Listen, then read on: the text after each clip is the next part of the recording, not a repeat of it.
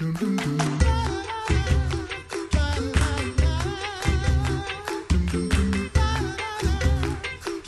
listening to the Coffee Hour. I'm Andy Bates. I'm Sarah Gulseth. And we're taking a look at the Lutheran Witness February 2019 issue. And Who is My Neighbor is actually the name of, or the theme of this issue, but it also is the name of the article we're digging into today as well. Thanks to our friends at Concordia University, Wisconsin for supporting the Coffee Hour. Find out more about them at cuw.edu.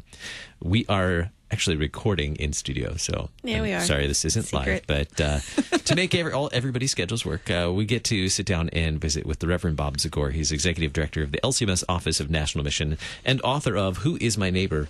In the Family of God, We Never Run Out of People to Love. It's in the February issue of the Lutheran Witness. Thanks so much for joining us in studio today, Pastor Zagor. It's a great pleasure to be with both of you. You got the privilege of writing the theme article, I guess, for this month, or one of the theme articles. For well, this month. you know, when you're one of the guys that people have to get to sign their time forms and things, time sheets, you get all sorts of privileges. What I love about your preaching and your writing is that you always share personal stories. And that's what you do in the beginning of this article as well, to help us see who is your neighbor. Well, let's start with who is, and I don't want to totally ruin it for everyone. I don't want to spoil it. I really struggled with that as I was preparing for this segment. Because it's such a good story. But do we tell the story, or do we make them go read it? So go read it. Go read it. It's a good story. It is. It is a very good story. Makes you think a little, too. Yeah, cph.org/witness is where you can get your own Yeah, copy. witness.lcms.org is where the online articles are. I'm not sure that this one's going to be online, so we'll see. You just got to get your own copy of The Witness. You just got to get your own copy. Subscribe to it and don't pay any attention to the fact that it will be online soon. Well, there's our answer. So I don't want to give it away. I don't want to give away the whole story. But you have lots of experiences as a parish pastor that always provide great illustrations as well to demonstrate something we learn in Scripture. So who does God say in the Scriptures? Who does He teach us is our neighbor? Well, just using the word neighbor kind of tells us it's the person nearby us. It isn't somebody who lives far away. In the parable of the Good Samaritan, the man who's trying to justify himself to Jesus after he says that you're supposed to love your neighbor as yourself, he says, but who's my neighbor? And Jesus tells a story about a foreigner who happens to be on the road. And so it's anybody that God puts in your path, anybody who's around you. Because, as I'll tell you the part that doesn't give away the story in the article, God creates families out of people who aren't biological families, because they're related through His blood, through His death, through His resurrection. They're related by the fact that He's given them to one another. The reason that I loved you two one of the first days that I was here isn't just because you were nice and you took it easy on me when I did my first coffee hour interview. Was it the first day you were here? It might have. It might have been. I think it might have been. And you asked me, so what's the job like? Well, I don't even know where my office is. But God put you in my life to love. And so since He did that, I knew that there was not only a good reason for you, but a good reason for me, that would be that I would be able to love you, that I would have you close to me, and that this would mean something not only for our joy and our satisfaction and our work together, but for our ultimate edification. Because God talks about family all the time. I mean, He could have picked any name that He wanted, but what name does He pick for Himself? Father. Mm-hmm. Jesus could have had any name that He wanted. What does He pick? Son. What does He call the church? His bride. Jesus says, unless you come to the kingdom of God like little children. Well, that's because you've got a father and a son. So we're family. When Jesus talks about going to heaven, what does He say? In my Father's house are many rooms. He's not inviting you just to paradise. This isn't a reward for good behavior. This is the family home. That also gets rid of a lot of the ideas of being justified by your good works. I mean, if I were to walk up to your front door, Andy, and you didn't know me, and I knocked on the door and I said, hey, I'm a really good person. Can I come and live here? Can I be part of your family? Will you take care of me? Now, if my son answered the door, he'd probably say yes. But... Yeah, sure. Yeah, sure. But God, put you in my life to love. And so since He did that, I knew that there was not only a good reason for you, but a good reason for me, that this would mean something not only for our joy and our satisfaction and our work together, but for our ultimate edification. Because God creates families out of people who aren't biological families. the point is, you're being invited into a family home as you're invited into the church, and as you're put in the path. And we recognize that the Lord intentionally brings us together. He knits his people together, and he's promised that wherever 2 or 3 are gathered, there he is in the midst of them. So who's my neighbor? It's the person right in front of me. And oftentimes, the person that really, really gets me frustrated and angry. Yeah. Well, and these people, I think we forget, like maybe it's like, oh yeah, at home, I know that my neighbors are the people close to me. And at work, it's the people that maybe sit around me. But it's easy to forget about it when we're like walking around a mall. Do people go to malls anymore? Or like in a coffee shop. Your neighbors are still the people around you, even when you're out and about and not at home or at work. Well, I'm sure most of us have had this experience, too, where you've walked into a coffee shop or someplace where people gather and you realize there isn't a single person in the room who's looking at another person. Mm-hmm. Unless they're on a screen. Yeah, unless they're on a screen.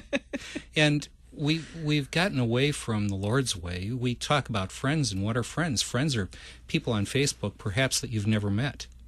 You know, yeah, there's some of those. You go to Sarah's Facebook account. I'm sure she's got like 5,000 followers or whatever they call them. I have no idea, actually. And she's very good at keeping up on social media. I'm terrible at keeping up on social media.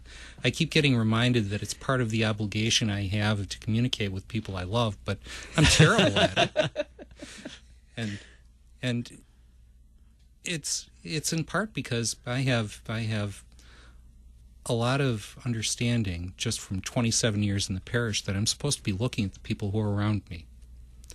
That I have been given an obligation to interact with them. And certainly social media can, I'll say something good about it, it can be a real way of connecting with people. It can be a good way of connecting with people, but we can never forget about the ones who are around us. Mm-hmm. It's surprising how many folks go through their lives nowadays without ever meeting the people who live in their neighborhood. Yeah. So how are we supposed to be a neighbor to them if we don't meet them? And meeting them is the very first step in caring about their salvation, too. If we talk about what it is that it takes to get the willingness to witness up within us, we often talk about well, I'm just not the kind of person who can walk up to a stranger and talk about Jesus. And you know what? That's a pretty ineffective way of doing it anyways.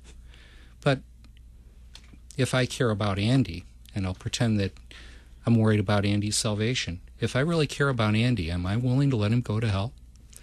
I hope not. I'll give you a quick story about my younger brother. He's a lawyer. I'm a pastor. We debate back and forth. We love arguing about things that we don't even... we just love arguing because we'll take a position that we don't even believe in order to argue with the other one, to sharpen our skills. My it's dad fun. does that. And it's just a great deal of fun. And one day I was on the phone with him, and he said, well, I know I'm going to heaven, and I've got him. He's Roman Catholic. I grew up Roman Catholic. I've got him. I know how to do this. I'm a pastor. He walked into my trap, and so I'm ready to spring everything on him. And I said, so how do you know that you're going to heaven? He said, because you're my brother, you love me, and if I wasn't, you would have told me. Oh. Well. Who got who? That's right. And so the very first step of talking about Jesus with our neighbor is understanding that they're there by God's grace. They're there because God put them there in front of us. And so we respond to them as people that have been given to us to love. That's also one of the ways that we turn into good neighbors, too. Because if I really care about you and care about your life, care about what's going on in your world, am I going to try to make it more difficult for you by the things I do? Am I going to? At least on purpose. I mean, some people just can't tell. But what is the most unusual place? And this is kind of a hint if you read the article, which you should read. Yes. Who is My Neighbor in the February issue of the Lutheran Witness. But what's the most unusual place you've discovered a neighbor to serve or most unsuspecting place you found a neighbor? Well, there are lots of them.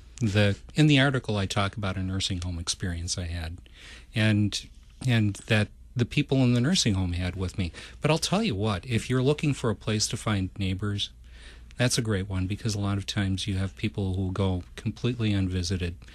During my experience in the parish, it was quite common for people to say, "I love it when you come to visit, Pastor, because you're the only one I see all month." So that's a great place to find a neighbor. And it's also a place that, even though you've got a bunch of residents there, they very rarely know each other. So it's a good place to find a neighbor.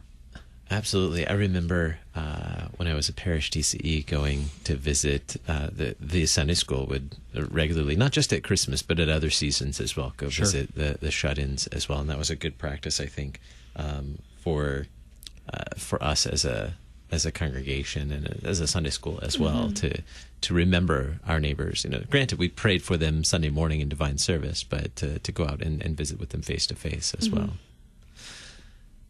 So this month's issue, or this month's article, "Who is My Neighbor? In the Family of God, We Never Run Out of People to Love."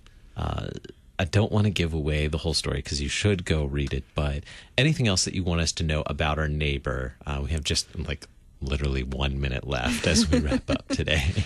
Well, then I'll tell you everything about the article, and you can just cut it off at the end. No, they're always there, and God puts them there for our good.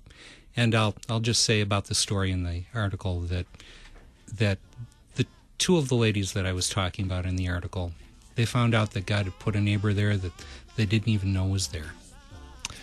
What a great way to wrap it up. The Reverend Bob Zagor, Executive Director, LCMS Office of National Mission, and author of Who is My Neighbor in the February issue of the Lutheran Witness. Thanks so much for being our guest on the Coffee Hour. It's always a joy. I'm Andy Bates. I'm Sarah Gulseth. The Coffee Hour with Andy and Sarah is a production of KFUO. To support the Coffee Hour and KFUO Radio, visit KFUO.org. You can also text KFUO to 41444 or send an email to gifts@KFUO.org. And you can call us at 800-844-0524. KFUO. Christ for you, anytime, anywhere.